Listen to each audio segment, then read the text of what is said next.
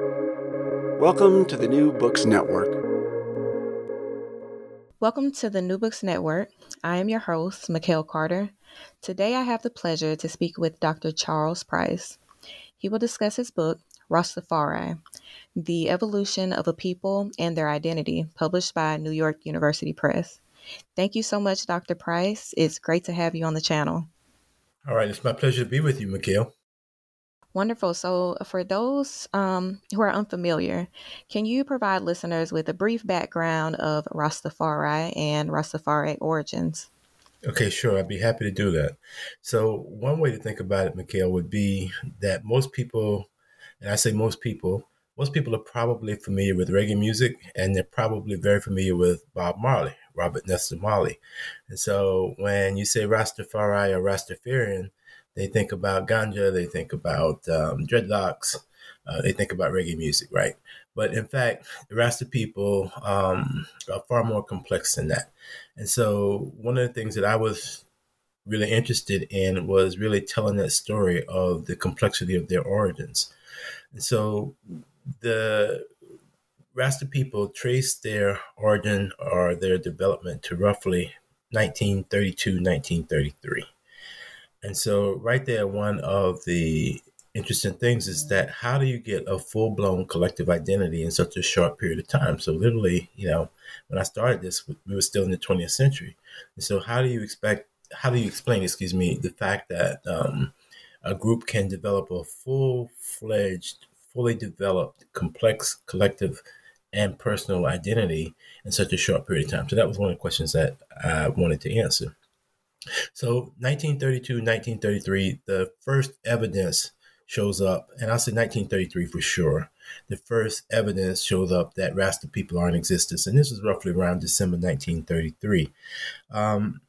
Now, I'm sure that they were active and present before then, probably around 1932, because some of the founders, we have records that show that they arrived or were in Jamaica 1931, 1932, but what they were doing, we don't know.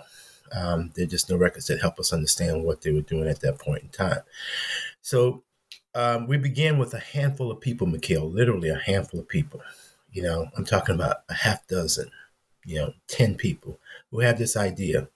And the idea revolves around the fact that in November 2, 1930, King Rastafari, two words, R-A-S, Tafari, T-A-F-A-R-I, was crowned Emperor of Ethiopia. That's a whole story in and of itself. But this news was broadcast in Jamaica through newspapers and through other media, such as magazines like National Geographic.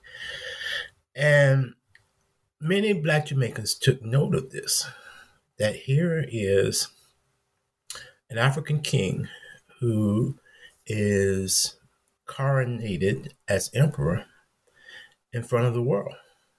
And not only is this African king an emperor, but this king assumes these titles as a part of his royal identity. And these titles are King of Kings, Lord of Lords, Conquering Lion of the Tribe of Judah, Elective God. And so if we go to Revelations 5, verse 5, Revelation says, "Weep not, behold, the Lion of the tribe of Judah has returned to open the book thereof," and he takes on these names. And so there are Jamaicans who are paying attention to this. And again, it's there in the news. So Rasta's whole Emperor Haile Selassie, and Emperor Haile Selassie is the name that he took upon becoming emperor. These Jamaicans notice that this king has now become emperor, and they recognize now that there's a connection between this new emperor of Ethiopia and the Old Testament, and they start to dig into it. And the folk who we know, according to records, and I'm sure there were far more than we know about, but they are all men. And they're also travelers. So they are Jamaicans who have lived abroad and worked abroad. So they worked in Costa Rica, they worked in Panama, they worked in New York. They're travelers, right? They've worked and lived in Cuba. And so they've been a part of this Black diaspora. And they're back in Jamaica now when this happens. And so they began to in different ways, each of these men, these handful of men, began to develop this idea that the emperor is Christ's return, and that God, Christ's return, is black and African. And so these are the origins of the Rasta people, that it's a faith community that's grounded in race, um, grounded in religion, and you can't separate those two things with Rasta people. You can't separate the faith and religion, right?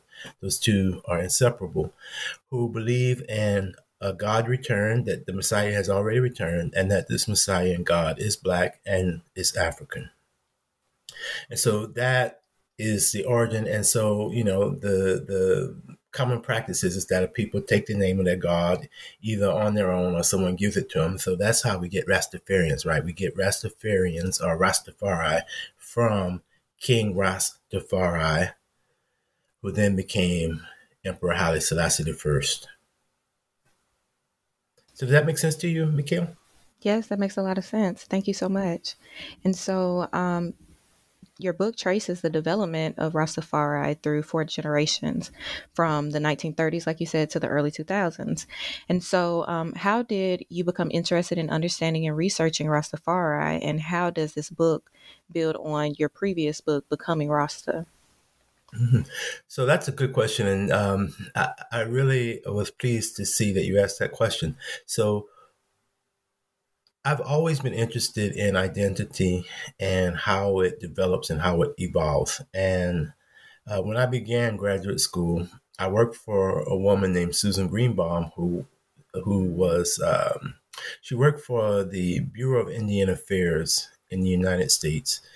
And part of what she did was she helped tribes in the United States go through the federal acknowledgement process. And so what I realized was that she studied something called ethnogenesis, and that is how groups form and evolve over time.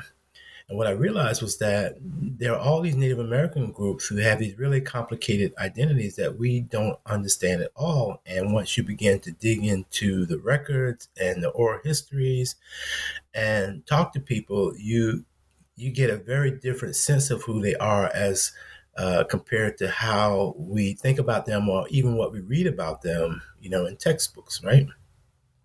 And so I realized that ethnogenesis is at the heart of collective identity, right? And so I wanted to learn how to explain how these collective identities evolve. So, for instance, what does it mean, and how do we get a people called Cherokee, or what's the roots and the origins of Christians and Christianity? And so I applied these same questions to the Rasta people. What are the origins of these people? Where did they come from? And part of the challenge for me when I first started was that, as I began to understand and read the literature, this was 1980s, late 1980s, is that all of the accounts, Mikhail, were from the outside perspective, right? And so all of the accounts were sort of like, oh, the Rastas are people whose existence traces to relative deprivation. So that was a popular theory at the time. And relative deprivation simply means that people who look at themselves and see themselves deprived compared to others, that is, poor people, oppressed people, they had these dreams and aspirations, and they create these fantasies about the world, blah, blah, blah, blah. So I was like, that doesn't jive with my experience, right? Another is cognitive dissonance, which is kind of similar, right? That poor people's or Black people's experience is kind of out of sync with mainstream experience. And as a result, people create these fantasies to try to match the two. And so there were all these explanations for Rastas, including, they are the offspring of capitalism. And I was like, these are insufficient. Now, I think the capitalist explanation has some legs, because essentially what many of those people who took that line of view were saying was that, okay, capitalism creates people it generates people who are dispossessed. And I would agree with that, right? And generating dispossessed people, it also generates people who reject the capitalist system. And I think there's some truth in that too, right? And so in that sense, there was some currency in the capitalist explanation for Rastas. So if you think about Jamaica and you kind of think about capitalist development in Jamaica, so there are all these things that you need to take into consideration. enslavement, all right, and the wealth and profit generated off enslavement, dispossession after enslavement. So, um, lack of access to land or decent paying work, um, the denigration of blackness. And I wouldn't say that's about capitalism per se, but it kind of gets entangled in this. You can exploit people because you think that they are inferior. And so black people get caught up into that. So there are all of these things that are tied to capitalist development that I think are part of the explanation of the origins of Rasta people. And I try to include that in it. But I think the most important starting point is really that the Rastas really were about prophecy and trying to make sense of the coronation of this new king in relationship to them, and that we need to sort of tie all these complex things together as an origin narrative. And if we do that, Mikhail, it means that we can't start at 1930 when the emperor was crowned, and we can't start at 1933 when we find the first documented evidence. And there may be some evidence before that, maybe 32, but I like to use 33. So if we can't do that, then that means we have to go deeper and farther, and we need to explain what preceded them, because you just don't, I don't think you get a people who believe that God can be black out of the blue, right? So there must be something that precedes it that makes this view of the world possible. And I dug into that, it was there. And so there's this view that God is black, or that black people are the chosen people that goes all the way back to the literally 1600s. And it's called Ethiopianism. And you can think of Ethiopianism as a kind of proto-black nationalism. And black nationalism in the sense that Ethiopianism valorizes black people. All right. And so if you're in an environment where black people are denigrated, this can be a powerful thing to know about, this idea that black people are chosen by God. All right. That the struggles of black people through enslavement and after, they will be redeemed. And Ethiopianism gave black folk an anchor in a very venerable past, that they could now sort of make a connection to the ancient Christian narrative stories, right? That they could really trace themselves and see themselves in this story. So Ethiopianism was powerful. It wasn't widespread, but it was a powerful set of beliefs about black identity and black people. And so I realized that that had a significant impact on a significant segment of black Jamaicans that long preceded the Rastafari by decades and centuries. So I began to connect those stories. So, for instance, there's a revival minister, Alexander Bedward, who again began inspired by prophecy, but also inspired by race and faith, and the two of those together. And as his faith community develops, he comes to not only see himself as divine, and that's a common practice in Jamaica, that black folk kind of call themselves God or godly. But he also starts talking about a black savior and black redemption. And I also find out that many of his adherents were also among the first Rastas. So in other words, Mikhail, we have a connection between a movement that preceded the Rastas and the emergence of the first Rastas. And so what ethnogenesis in that framework allowed me to do was to connect all those threads of the past to the present in the form of this particular group. And I think that that's an important way to think about the world, is to really recognize that what we see in front of us has deep roots. So, if you imagine a tree or an iceberg, what you see is only a sliver of what's actually there. And our job then is to excavate what's there, whether it's to go beneath the water or beneath the soil to understand what's there and how it got there. So that's kind of roundabout way of answering that question of the development. So then this group comes into existence. But then, Mikhail, it's not like there's a linear development of any people or identity. And so the question becomes, how do you kind of capture this complexity, right? And so I talk about nonlinearity and emergence. And in your listeners may not know what emergence is, but it's a concept from the science of complexity. And emergence is the idea that um, in the social and natural world, there are things that have properties that you can't reduce to those properties, that they're so complex that the way that they exist is that they exist because of the interaction of the elements together and not because of the elements of an individual property. So think of your body, for instance, right? You have a brain, you've got lungs, you've got heart, you've got the circulatory system, but you can't reduce your body and your consciousness to any one of those things, right? So all of those things have to work together to produce consciousness. It's just not one of them. And so there are a lot of things in the world that work like that, and we have to think about how they operate together. And I think collective identity is one of those things, right? That there are all these things operating together, and because there are all these things operating together, you cannot predict how they are going to play out over time. So if we were to go back to 1930 and you were to ask me, Mikhail, say, what's going to happen to these people? I'd be like, they're going to disappear. They're going to vanish. I mean, how's this thing going to thrive? But in fact, it struggles, but it eventually thrives.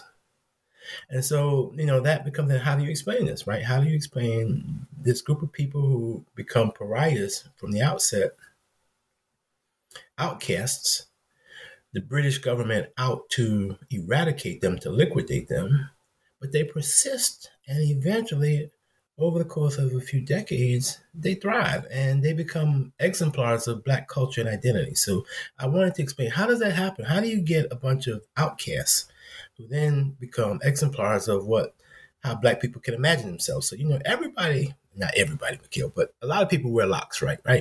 And they have no idea what that's about and where it comes from, but that is part of the popular consciousness night. So, but it has a history and an origins, and a lot of it, not solely, but a lot of it has to do with the Rasta people, or of the appreciation that many of us have now for the continent of Africa and the people of Africa, and how those of us in the diaspora feel kinship to them. Well, a lot of that has to do with what Rastas brought to us, not solely and completely, but they were doing these things in a conscious way long before it became common sense for most of us. No, thank you so much for that, for sure. And so, can you talk about colonialism and how colonialism and race impacted Rastafari? Why was it feared, like you said, and suppressed? Right. So what do you study, Mikhail? You're a historian, right? Yeah, so I'm a historian. Okay. And what's your Yeah, focus? so my research interest focuses on Black internationalism, 20th century social movements, and the intersections between culture and politics. Okay. All right, good. So some of this probably makes some sense to you. Yeah. Okay. So I don't know how much you know about British colonialism, but I scratch my head sometimes when I dig into it, right? And so sometimes I marvel at how they were able to do what they did to pull it off. And I think Jamaica's a good example of that, right? And so how does colonialism intersect with the Rastafari people? So once the British government discovered that there were these people in Jamaica who believe that an African emperor is God returned, and they are now swearing allegiance to this African emperor, and they are disavowing the British crown. So they're swearing allegiance now to this African emperor and say, no, we're not dealing with the Queen and the King of England. We're done with that. So this becomes seditious, in the colonial British mindset, right? And so they've got to squash this thing. All right. And so that's literally what they set out to do. I mean, right away, Mikhail, like 1934, they're out to crush these people, right? And their view is that these people are a threat based on their experience in the empire. So it turns out that some of the colonial judicial folk, or let's just say the colonial, what's the word? How do I want to put this?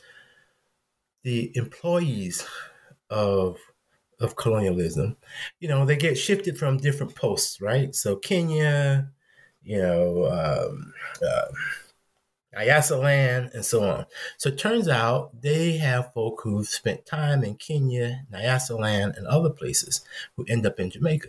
And they know that there's ferment and rebellion seething in Nyasaland and in Kenya. Okay? And they know that this is about race. And they know it's about blackness, and they know it's about anti-colonialism. And they're worried that the same thing is going to happen in Jamaica. And I think that worry has some grounds, all right, from their point of view, not necessarily from what the Rasta people were capable of, because I don't think they were a threat in any way near what was happening, say, for instance, in different places in the continent of Africa. But the potential was there if you look at some of the large rebellions in Jamaica. So they were concerned. And from their point of view, they need to crush this. And their view of crush, at least in Jamaica, is to liquidate the leaders.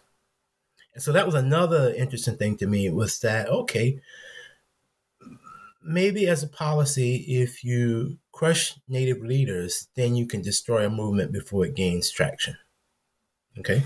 But it didn't work in this case. And so that was another thing I wanted to explain, was if you defang the native leaders, but the movement continues, there's something else going on. All right. That's deeper, that's more substantial, that it doesn't depend on charismatic leadership to continue to exist. And so I wanted to explain that as well. So 1934, early 1934, the British have all this network of spies in Jamaica. They're going to these street sermons. They're listening to these men who are preaching about this new black God and king and the Christ return. And these constables, these officers are recording these, and this becomes the basis for a charge of sedition against two of the most prominent leaders at the time, Leonard Howell and Robert Hines. There were other leaders as well, but the British, in their mind, believed that these were the two most dangerous, right? And so they thought that they could create an example of these two by arresting them, charging them with sedition, put them on trial, let the nation see the stupidity of their reasoning and their thinking, and this will be done. And the exact opposite happened, in that by putting them on trial, they gave these men a platform to profess their new faith, this new belief, which is really fairly coherent right away and intelligible. Put them on trial for a week. You report on it for an entire week. It's the main story. So you literally telling Jamaica about these new people and what they believe and about this new black God. And so in that sense, the British government played an important part in facilitating the growth and the development of Rasta people, despite what they thought they were doing, which was exterminating them. And they continued this policy for about 3 decades. And it continued to have the same results. And so I was laughing a bit at the beginning about how the British were able to kind of get away with some of the stuff that they did. And they made the same mistake for about 3 decades, before it finally collapsed on them. Right, for sure. So speaking of how the intent was completely different and they unintentionally kind of spread Rasta to Jamaica, I wanted to dive into how your book details these several vectors that help grow the popularity of Rastafari, sometimes unintentionally, like you said, but then also what are they? How are you defining vectors, and how did they help to spread Rastafari within and outside of Jamaica? Okay, so there's a vast literature on ethnogenesis. And one of the things that I found in that literature is just that there's no sort of coherent set of propositions about how the process works. And so one of the things I wanted to do with this book was to identify, or at least pose some propositions about what's involved in the development of a new group or identity. So one is nonlinearity or emergence, and that's just the unpredictability of any particular group's development. We don't know where it's going to go. Some groups never make it past their first generation. Others continue to persist. So how do we explain that? Another is power asymmetries, and that's where, for instance, colonialism come in. Like, so what's the dynamic between this any group and the wider society? So we want to understand those power dynamics between any group and other groups in society. A third is the role of non-members, right? And it's easy for us to think that any group's identity is the result and work of that group. And in fact, that's not the case. It is any collective identity is the work of a lot of people, including non-members. So it's not simply what I think of myself and my people, but also what you think. And because we're in dialogue in one way or another with what you think, and you mean the abstract you, but in dialogue with what other people think about us and what other people say about us, right?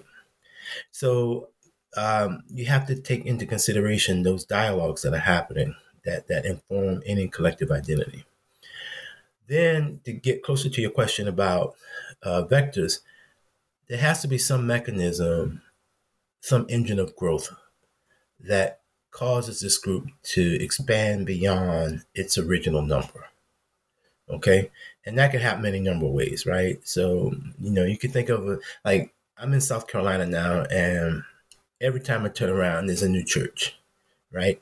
It's kind of sprung up somewhere. There's a new building, somebody got a name on it, label on it. And most of them go away, right? But some of them don't. And so then you want to understand, well, what happened that these three vanished, but this one, is growing. So you want to understand, explain those engines of growth.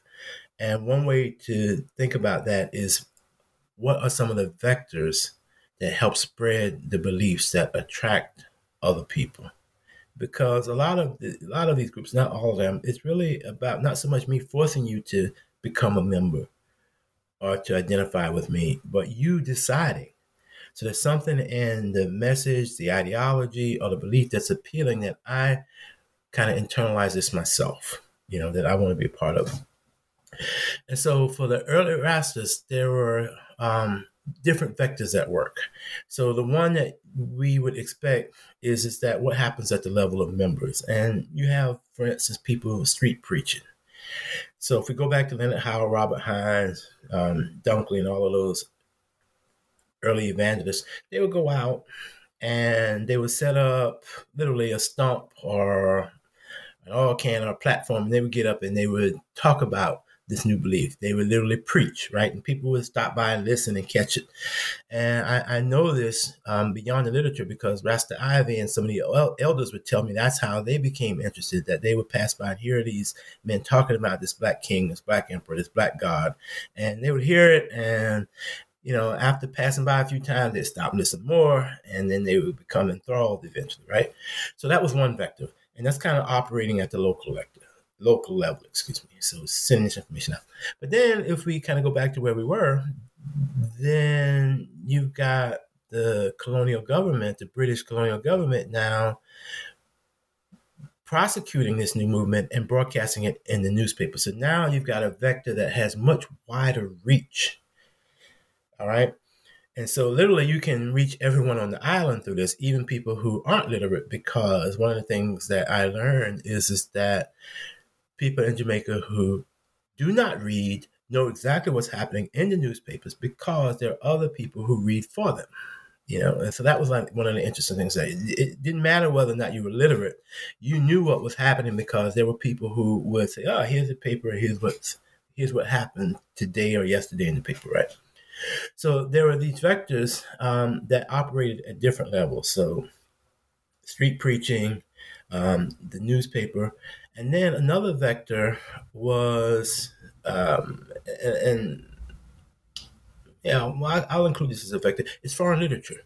So there was literature about this, about Ethiopia, about Ethiopianism that was coming into Jamaica via these diasporic travelers, such as the Holy Pibby, which is an Ethiopianist tract by Robert Alfred Rogers. This literature is coming into Jamaica. There's a preacher, a Garveyite preacher, I can't remember his first name now, but his last name is Webb. I want to say Richard Webb, but it might be Robert Webb. And he wrote a track called something like "The Universal Black King is Coming." So this literature is coming into Jamaica right around the same time now, right before Haile Selassie's coronation. So there's this substrate of information about Blackness, about Ethiopianism, about Black redemption that's circulating there. So there are all these vectors that help to spread the ideology and make it available to people. And it's not so much that it's indoctrination, but it's out there. And so I think that's one of the things that makes Rasta grow so fast, is that there are these vectors making this information available in a way that wouldn't happen were it left to members alone. Thank you so much. And so newspapers were a substantial part of your research. Can you talk about some of your most interesting findings and some of your other sources that you use as well? Well, the newspaper part was really, really interesting. And most of what I learned from digging into those old news stories did not make it into the book. In fact, I created, or in the process of creating, a kind of podcast that kind of goes through and recounts some of these stories and stuff that didn't make it into the book. It's called Pieces from the Cutting Room Floor. So I'll keep you posted on that. But so we're both scholars. We both read, and we know all of this stuff about the past. But to recognize how a lot of this was documented in newspapers and we don't use that was kind of mind blowing for me. So there was just so much, for instance, Mikhail, on Obia. I don't know if you know what Obia is, but Obia is a kind of supernatural practice where people have the ability to do both good and malign bad work, right? Through supernatural practices, right? And just so many stories about Obia permeated the Jamaican newspapers that it blew my mind. It was like story after story. So-and-so was arrested for practicing Obia, and we found grave dirt, chicken feathers, teeth, whatever other implements that they use as a part of their art and their craft. So just so many of those stories. And I realized like there were figures like the Forbes, Forbes is the last name. I want to say that the man is George Forbes. And I think they call his wife Mother Forbes, right? In Jamaica it would be Mada, Madda, right? Mother Forbes, right? But they were apparently the most powerful Obia / kind of revival practitioners in Jamaica, and they were in the news all the time.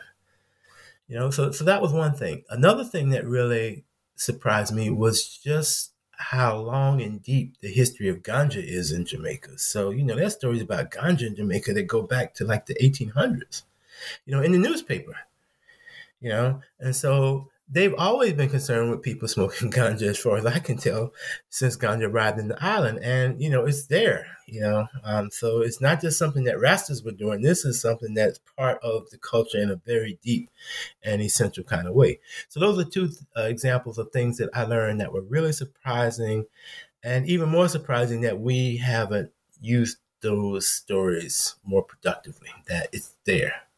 And I realize that part of your craft is like, and correct me here, historians are a little bit leery of newspapers, right? Is that true? No?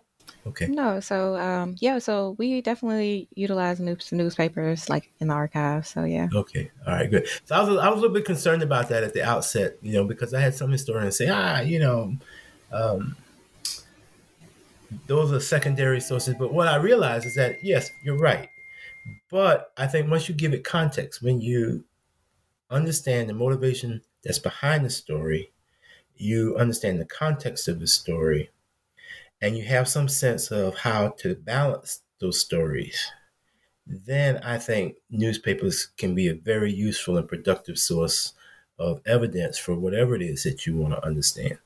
And so that was one of the benefits that I had, because one of the questions you asked me is about other evidence that I used. Well, I could position those news stories in relationship to oral interviews, life story interviews. So I interviewed all of these elders about their lives, and I could sort of position those news stories and their narratives in relationship to each other.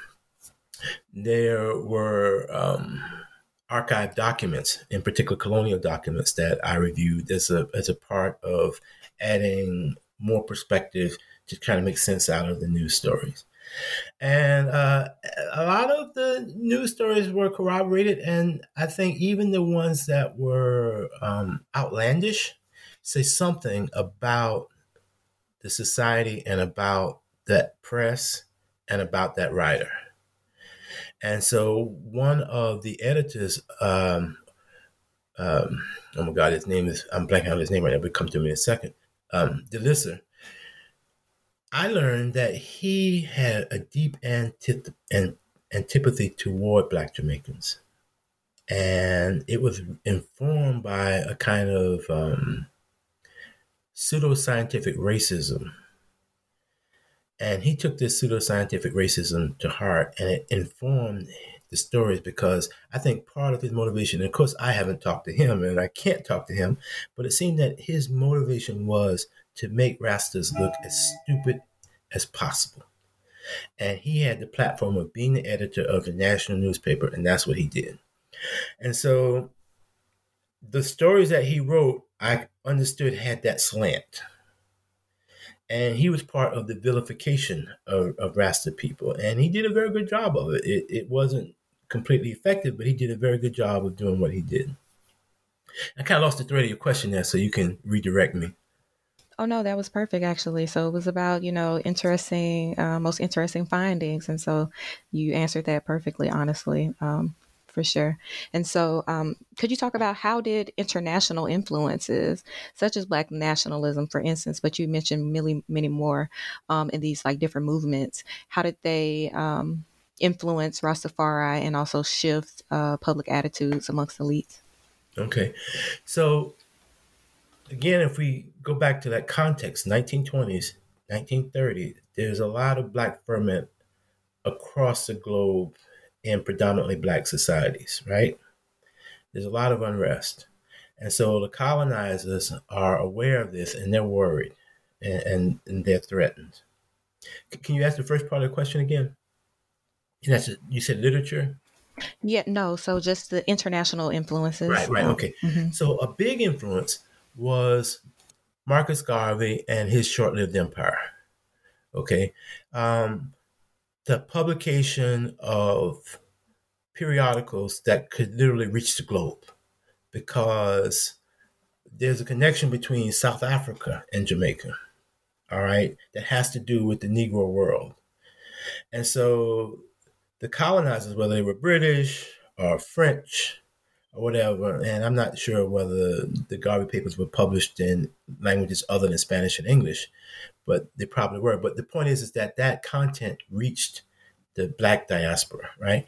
So folk were afraid of that, and there were seminal pieces of literature. So this literature is moving. If we look at Jamaica, it's moving through the very mobile people in Jamaica who are products of capitalist development in Jamaica, right? So if you can't employ all your people at home, a lot of them start looking abroad. And in fact, the empire kind of makes it possible for them to travel abroad to work in other parts of the empire, right? Or related parts of the empire. So a lot of Jamaicans, like I said, are working in Panama, they're working in Cuba, they're working in Costa Rica, they're working in New York City, just to name a few, right? And so that what they're learning in those places, and there are Garvey chapters in all of those places, right? They're bringing that information back to Jamaica and those perspectives back and that literature back. So there's all this movement of information from abroad into Jamaica during the 1920s into the 1930s. And I've not been able to corroborate this again, but I recall finding a document that called for banning a number of books and articles from the United States and abroad because these were seen as seditious and fomenting Black rebellion in Jamaica, right? So again, treatises such as Webb's There Was a Universal Black King, or Robert Anthony Rogers' Holy Pibby, which is an Ethiopian extract. There were all of these publications from abroad that were coming into Jamaica. So there's literature coming into Jamaica that is influencing Black Jamaicans, but also threatening the colonial government. All right, that they're worried that these publications will stir up the indigenous population. Thank you. So we're coming down to some of our last few questions. And so I wanted to ask you about the significance of reggae. And I know you mentioned it briefly earlier to start off, because reggae is something that most people are familiar with when it comes to identifying Rastafari. And so what was the significance of reggae music during the 20th century? Okay, so if we go back to that idea of vectors, this was a massive vector.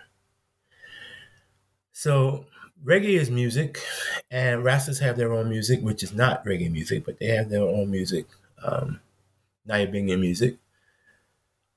But the development of reggae drew on this Rasta music. And it drew on it because a lot of these early musicians were also Rastas. Not all of them, but a lot of them. And we have to kind of think of, again, we need some context. So we're going back to the 1950s, 1960s, and the new kind of technologies coming into play, right? So records have been around for a while, but records are becoming more accessible, and record players are becoming more accessible to more people. There's a radio, right, that can broadcast this music, these sounds to people. And so reggae becomes a powerful vector in that it is now able to disseminate the Rasta beliefs, the message, the ideology, the images as well, not only across Jamaica, which is what happens at first, but eventually across the world. And you combine the reggae music in not only the recording format, but also the performances across the island and across the world. These become mediums for spreading the beliefs and the ideology. And I use, for example, Rastafari has had much greater impact in the continent of Africa than people recognize. And part of it has to do with the fact that Bob Marley traveled to and performed in Zimbabwe, for instance. And that music was really popular back then in Africa because it kind of, it kind of connected with the zeitgeist of the time, Black power, anti-colonialism, Black liberation. And so all of these things were coming together. So reggae was really important in spreading the ideology across, literally across the world. And so you have Rastas now in places you would never imagine. So Maori people in New Zealand, all right, and Australia.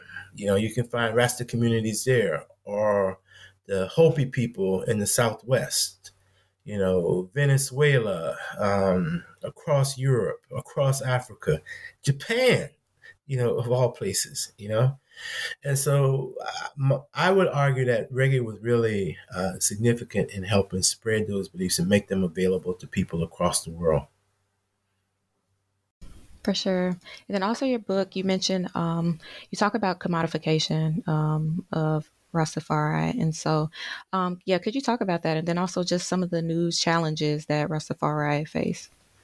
And so if we go back to this whole idea of unpredictability, Mikhail, so we go from pariah and outcast to exemplars of Black culture and identity to a kind of liminal status today between those two things, right? Between those two poles.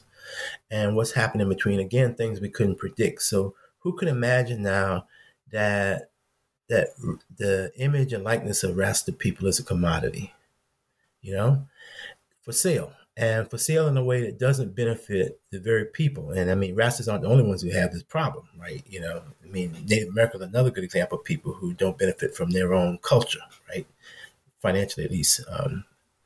And so commodification is one. So the image and likeness and culture of Rasta people is for sale. It's valuable, but it doesn't really financially benefit Rasta people.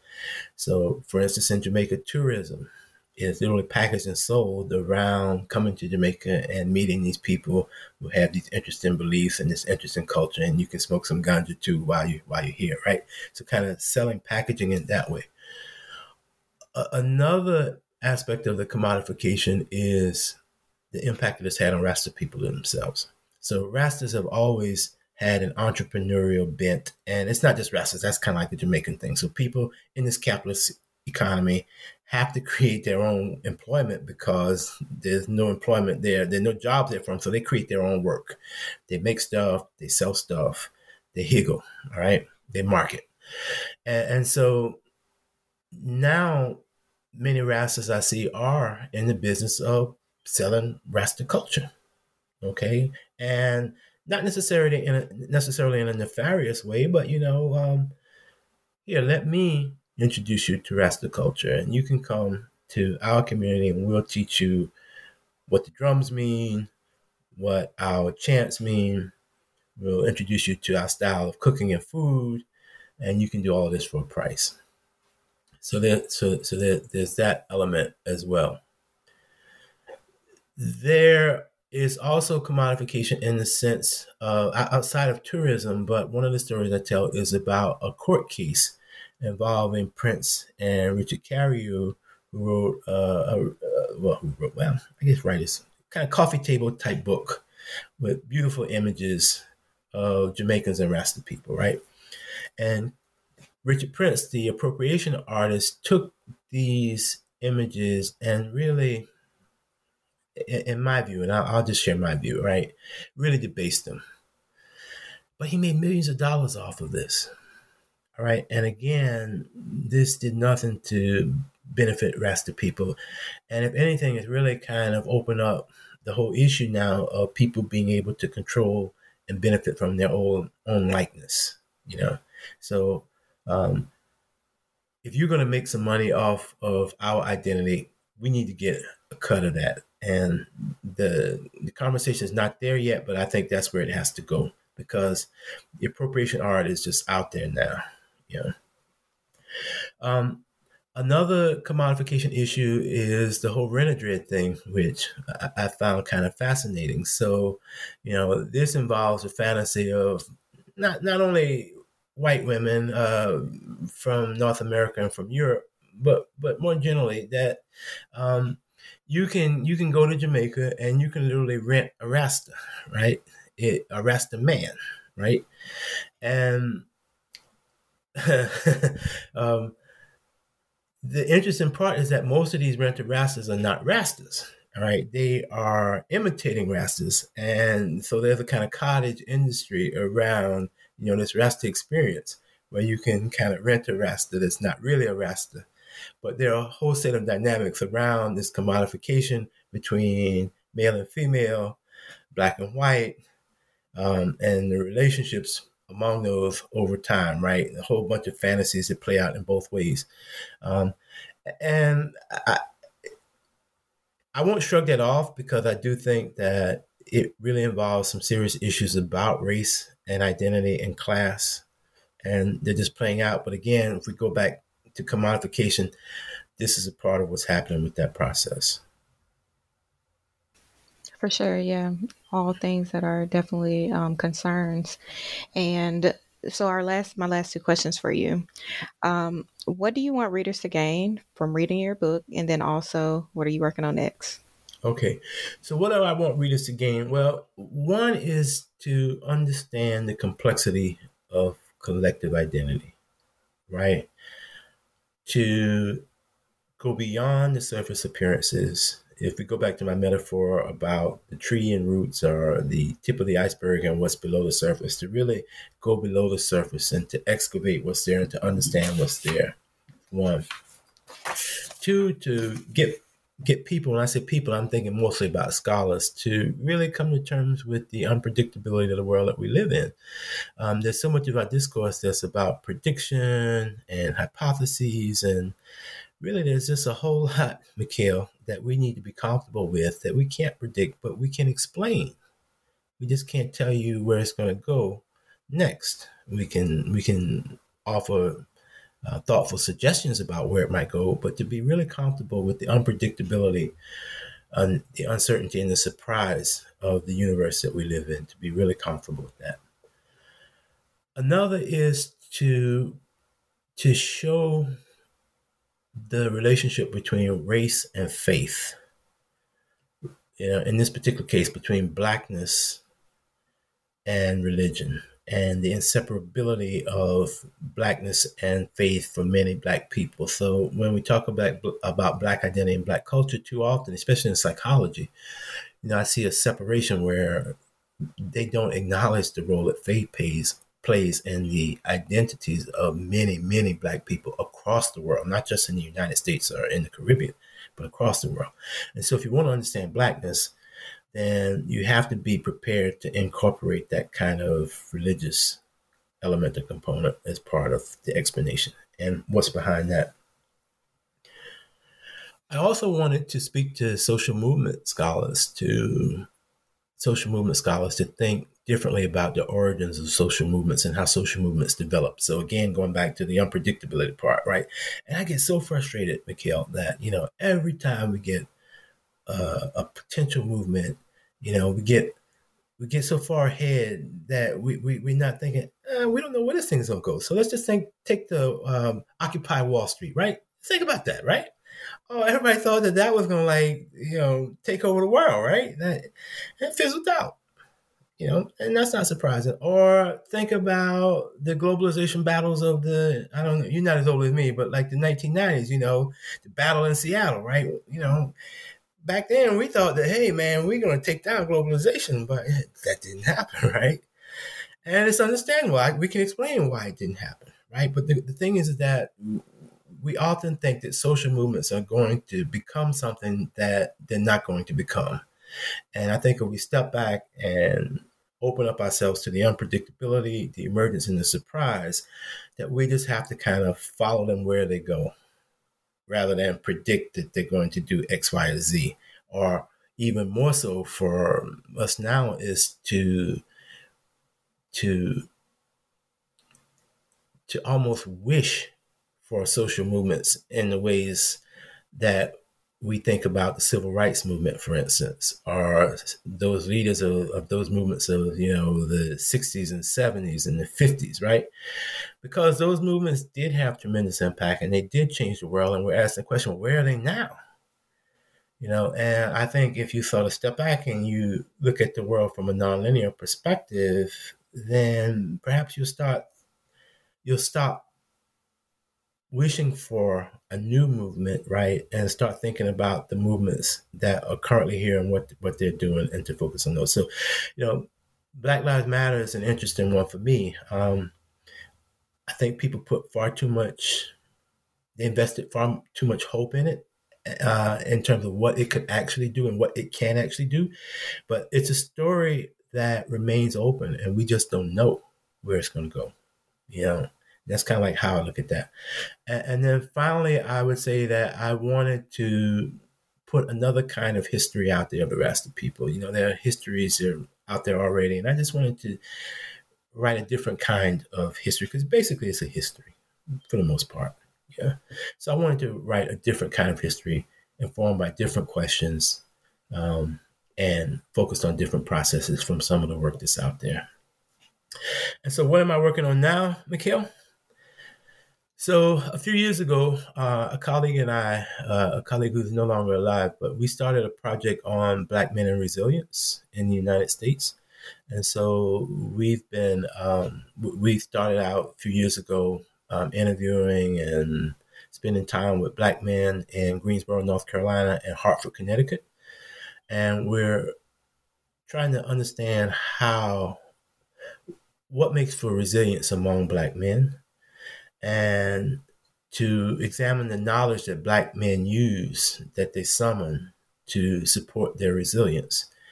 And I think that's a way to sort of take some of the light off Blackness as a pathology or Black masculinity as a pathology, and to kind of look at what do men do to take care of themselves, to survive, and what knowledge and what networks do they draw on to survive in circumstances that are stacked against them.